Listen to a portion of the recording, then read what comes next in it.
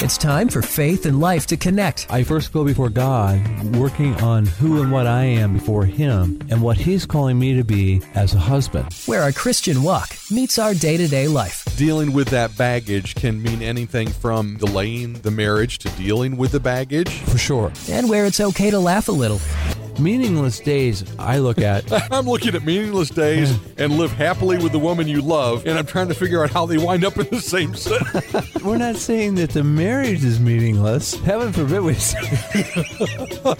Thank you for clarifying that. This is The Session with Tom Russell from Heritage Christian Counseling Ministries. What triggers your potential spouse? And that you guys both agree, yeah, they are triggers, and it is, as we grow, something we have to work through. But we're going to give each other grace and space to do that.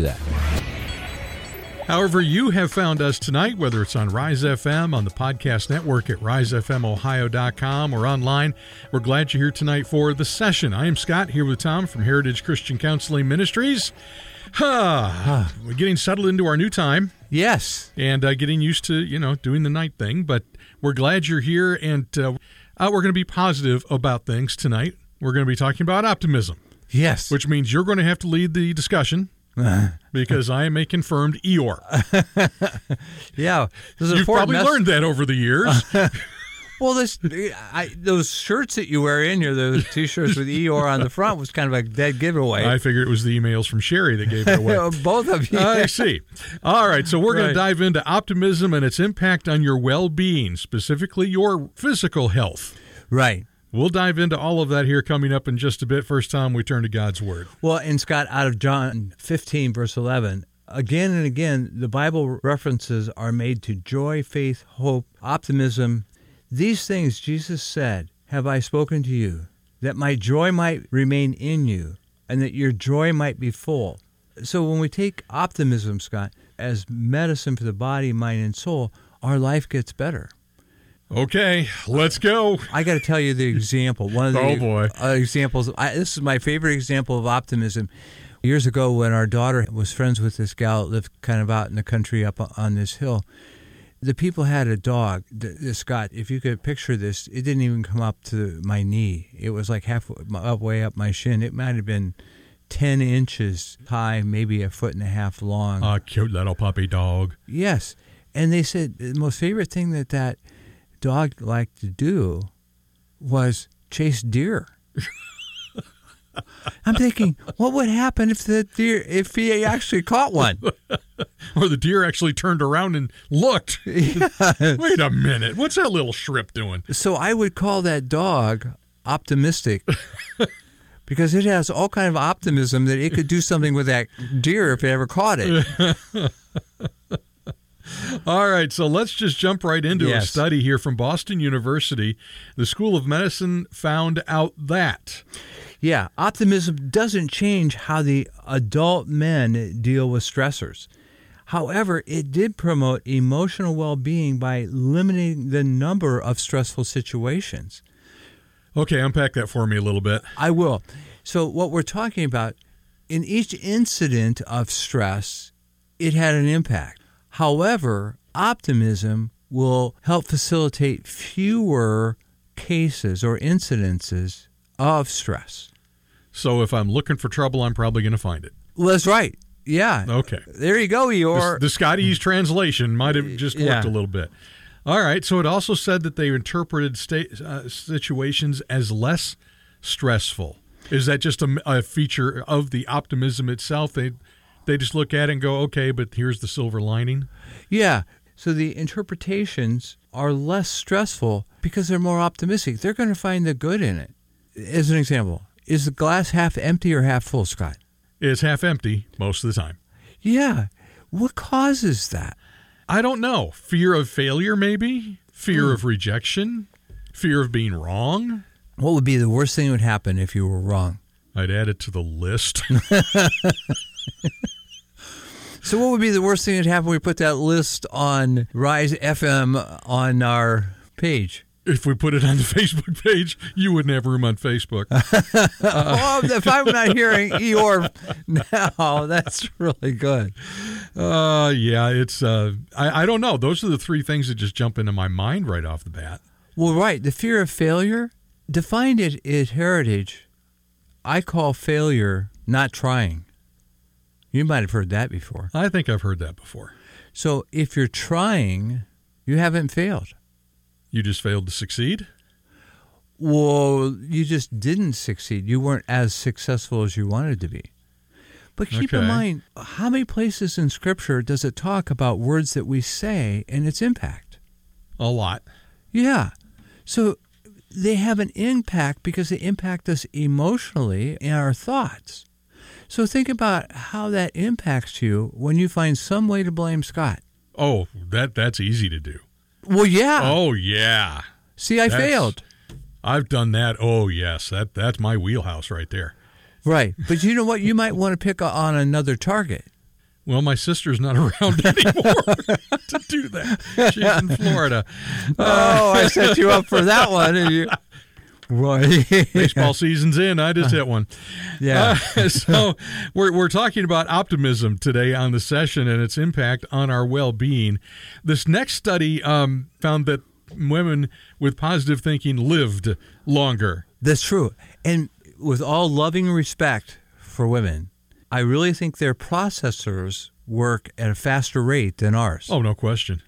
So consequently, when it gets revved up in a non-optimistic, a pessimistic attitude, it's going to create the same issues physically in our body. The stress is going to be amplified just like it would be revved up if it were positive with all your favorite oxys and tosins and osins and dosins and yeah.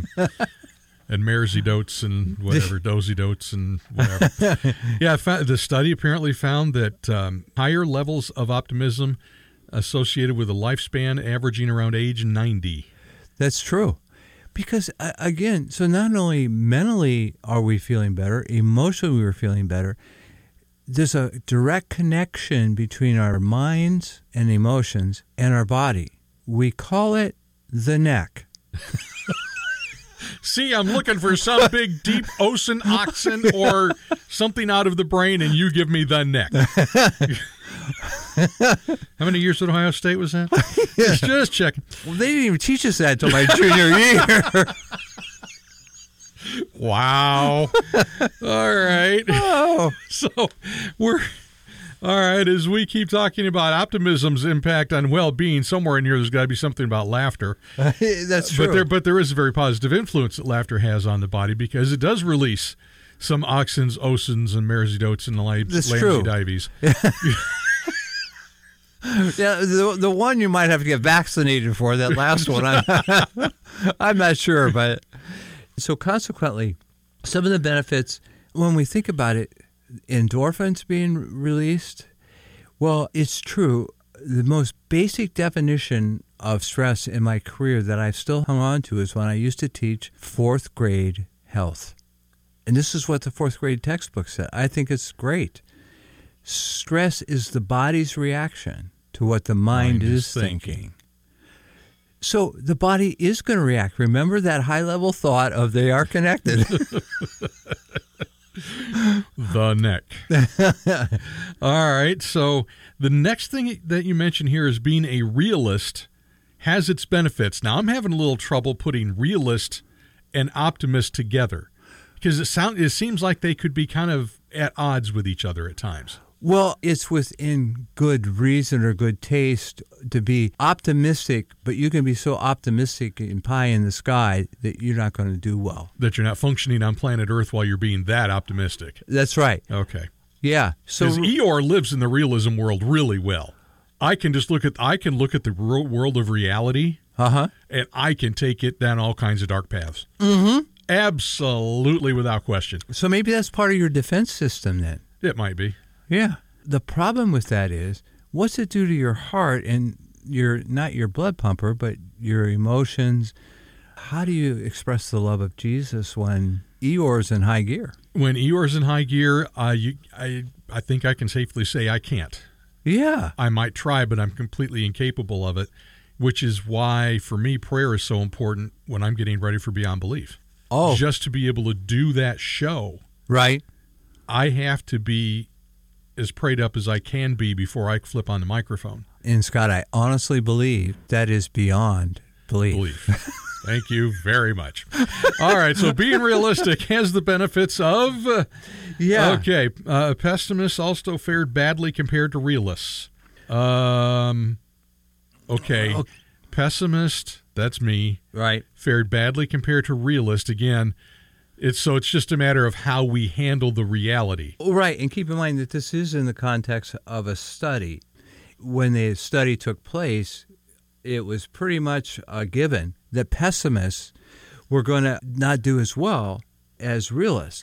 So realists would kind of be like the middle of the road. They're not real high, thankfully, nor are they real low. They're kind of middle of the road. So they're not having the highs and lows that you could have.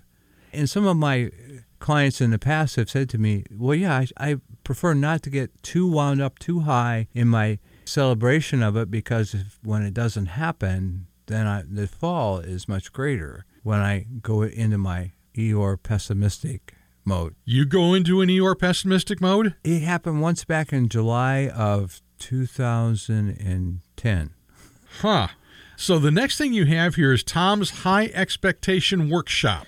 Oh, yes. Oh, we're going to camp here. Yes, this is good. So when we talk about, for lack of a better term, that's what we call it, is Tom's High Expectation Workshop. We want people to see the impact of expectations on relationships. So we don't ask people to be perfect. We just have high expectations. So there's very little room between exceeding high expectations and being perfect. If you follow me, you'll basically be perfect. So that's not going to work. So let's put it into a real-life situation. So let's say we have parents with high expectations of their child, and they expect to have their child's return tests and things at a 95% or higher rate. So a straight A kid, that's the expectation. Yeah. He gets a paper back that he had really worked hard for, or a test back, and he's got a 91. And he's ready to do a happy dance. And he wants mom and dad's acceptance and approval and celebration for that 91. And they're saying to him, you got a 91? What could you have done better to make that a 95? That's right. Yeah. Or he brings a grade card home that has all A's but a C. And what's he hear about? We're going to get you a math tutor? Yeah, yes, exactly. Not about the fact that there were all A's except for one. So what the workshop continues to do then is, I let him off the hook a bit. I said, what if we lower expectations? So I actually have my legal pad out, and I said, now, if this was like an easel in the office, three-legged thing, and I'm writing these down. So I literally write, lowered expectations slightly above halfway down the page, if you can picture that. Uh-huh. And so then I say, with lowered expectations, what's going to happen if your child surpasses that? So instead of a 91 or 100, you have an 80 or 85 is your expectation. And your child comes in with the 91.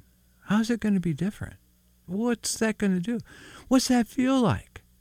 So they make this list of incredible things that would be great. Things like optimistic and real and encouraged and celebrating the success. Hey! We got it in. Way to go. And I said, what do you think that does to the relationship? So in the midst of the celebration are capable of saying, what would you like to do to celebrate again if you should be this successful? Well, so now instead of the child being lectured and feeling crushed because he was 4 points away from being accepted and approved of, what are we going to do now? Well, so now he has ownership of how he wants to celebrate. So it's suggested, and what I've experienced in my career is that by lowering expectations, we actually can raise outcomes because they like how it feels to be celebrated. And they go on. So they take us then to the higher level instead of us hammering on them. Then they want to go to the higher level because they want a higher level of celebration when that time comes. Yeah. Yeah, okay. So we're talking about the impact that optimism has on your well-being, and I'm just flat out telling you, as a confirmed Eeyore, this one's a toughie for me, Tom. Well, we're gonna get through this together, and you've already encouraged me some. Good. So we're going to keep going here, and maybe as you're listening, tonight, will be an encouragement to you as well. All right. Another study showed positive mood people tend to be more creative. I found that interesting.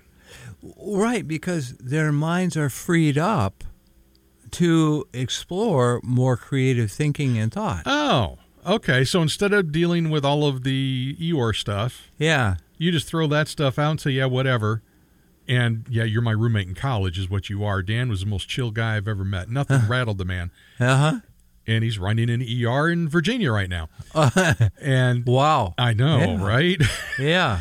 So you throw out all the negative stuff, and you're just like, okay, well, what else can I engage my brain in? And boom, here comes creativity. Yeah. So whether you're writing or you're painting or drawing, you're more able to connect the emotional side of your creativity with what you're doing.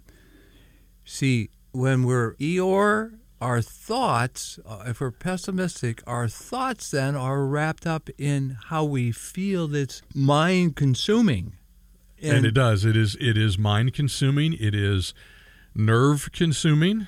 There are so many nights that I have laid awake stressing over something. Oh, wow. And my brain just doesn't shut it off. It's a replay video.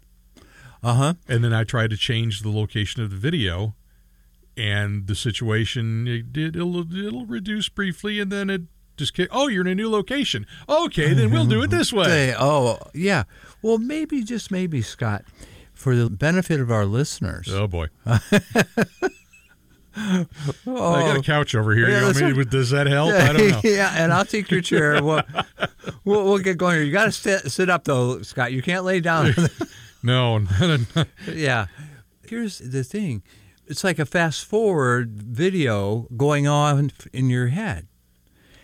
Scripture would say if we can begin to build on this scripture, and Paul said it in Romans 12:2 and 3, right in there, that we can renew our minds. How did I know you were going there? How about that? That's exactly what I knew we were talking about, was renewing your mind. Yeah. And so what keeps that fast-forward mentality happening in your brain is the emotions connected to it. The fear of something going wrong, or I'm going to have to be upset with myself if this doesn't turn out right, or what's going to be the disaster. Well, how does it help to stay up all night worrying about it? When in fact, some writers would say 90% of what we worry about typically doesn't happen. Never happens. But I'm gonna lay lay awake tonight worrying about that. All right, so this one I find very interesting because we've been talking about optimism and the way that it impacts us emotionally and mentally, but there apparently has been a study that actually that says optimism has a direct impact on breast cancer specifically, and this is fascinating to me. Right. Well, again, let's go back to that basic definition of stress. It's the body's reaction to what the mind is thinking. There are a lot of articles and writers that would say that in the context of cancer, having a positive, that's Positive. You've heard of it before, Scott. I have. I did learn to spell the word in elementary school, yes. It has a positive impact on cancer. The pessimists and the Eeyores are not, because some of the internal resources that you would need to help battle the cancer for the optimists and the realists, for the Eeyores, they are just spending it on taking care of the negativity rather than I have cancer, what's it done to me today, instead of, all right, how can I help lick this cancer today? Yeah. The complete opposite. The study, by the way, was a 2008 BMC cancer study, found that optimism may protect against breast cancer, and of course there are a lot of other factors involved in it, but ladies, a general feeling of happiness and optimism can play a protective role, is what this tells me here. And I find that fascinating, Tom, that, and I've heard this before, maybe we've had this conversation before, that your mental state and what you're thinking actually has that kind of an influence on your physical health. It does. Including your heart. Right. There are cells that go from the brain into the body. That through the neck. Yes, that was our health lesson for today. And ladies and gentlemen, Scott passed it very well. We should celebrate. Yeah. Yeah. They're known as neuropeptides. And so as we have stress and we stuff things, the neuropeptides are capable of carrying it into the body. So now, this is my own personal opinion of it. Thomism. Oh, there we go. Yes. One of my clients said, poor thing, she got two of them back to back. I thought she was going to choke on her tea she was drinking. Yeah. That if they locate in the same place in the body, you're going to have issue there. Well, it's that toxic substance that's coming out of the brain, goes into the body, and if it lands, that's why people have ulcers, high blood pressure. Oh, we've just been talking about that medication for me, too. Yeah. Yeah. Okay. Well, you're on my... there's one more here I didn't read down far enough, Tom. I was talking about the heart. Right. Thinking positive is good for your heart. According to a study done by the University of Rochester Medical Center, that negative thinking is often associated with stress. And while the study primarily focused on men, there's no reason why it couldn't apply to women as well, they say. So positive thinking helps the heart. That's true. If your mind at night is like a video in fast forward mode, then the ability to sleep is not going to be there. If you're not going to get enough sleep, there's a direct correlation between higher levels of anxiety and lower levels of sleep. So now you're going to be more wound up about those same things. You're going to feed that fast forward is going to go from speed 1 to speed 2, and as you keep up, it'll go to speed 3. And a lack of sleep has a negative effect on your health. That's been proven numerous times. Yeah. So you start a snowball. That's right. Kind of thing going down the line.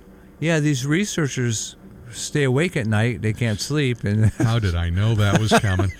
How did I know that was coming? You think I would have known by now? So, Tom, as we put a bow on this tonight, sure. We talk about what are some practical things on a daily basis, just for somebody who's having, they're here and just like, you know what? But I'm an Eeyore too, Scott. Right. What are some practical first steps you can take to maybe climb out of the Eeyore mode with me and climb into the happy rabbit mode with Tom? Yeah, that's right. For one, I want to go back to Romans 12, 2 and 3, that we can pray and we can ask our God to help us renew our minds. And, when we begin to focus on what Paul wrote in Philippians 4, 7, and 8, that we should focus on what? That which is pure, lovely, wholesome's the wrong word, but it's the thought. Just and... Right, just, clean, kind, pure, lovely. Think on these things. So if we focus on those things, think about how we're going to feel different. If we want to remember, if we don't like how we're feeling, if we change what we think, we can change what we feel. So if we begin to think differently, we're going to feel differently. What if you spent some of that cognitive thinking, and what we're talking about there is maybe if we think differently, what if we decided that we wanted to try and bless somebody? Send them a text. I was thinking about you, praying for you, just want to encourage you. Or some other thing you may have realized they've done, and you say, hey, you know what, I realized you did that. Thank you. I really appreciate it. Just letting you know you've been on my mind, and so I've been praying for you. So all of a sudden, you're blessing other people. And that's the reason we do it, is for their blessing. But don't think for a minute that there isn't a boomerang effect that's going to come back on us, that we're going to feel different because we changed what we thought. And maybe it helps us think out of the box of Eeyore / pessimism and more so in the box of optimism. There we go. All right, Tom, if someone needs to start a conversation with you about maybe returning to optimism and getting out of the Eeyore box, it probably would be better if I was very lonely in the Eeyore box. Yeah. Or that you would in there. Or that I would climb out of it too. Yes! Yeah. Yes! Okay, all right. How can I get hold of you to start a conversation? Well, Scott, I'm encouraged on that last comment. I'm sure Sherry will be too. All right. I can be reached at heritagechristiancounselingministries.com.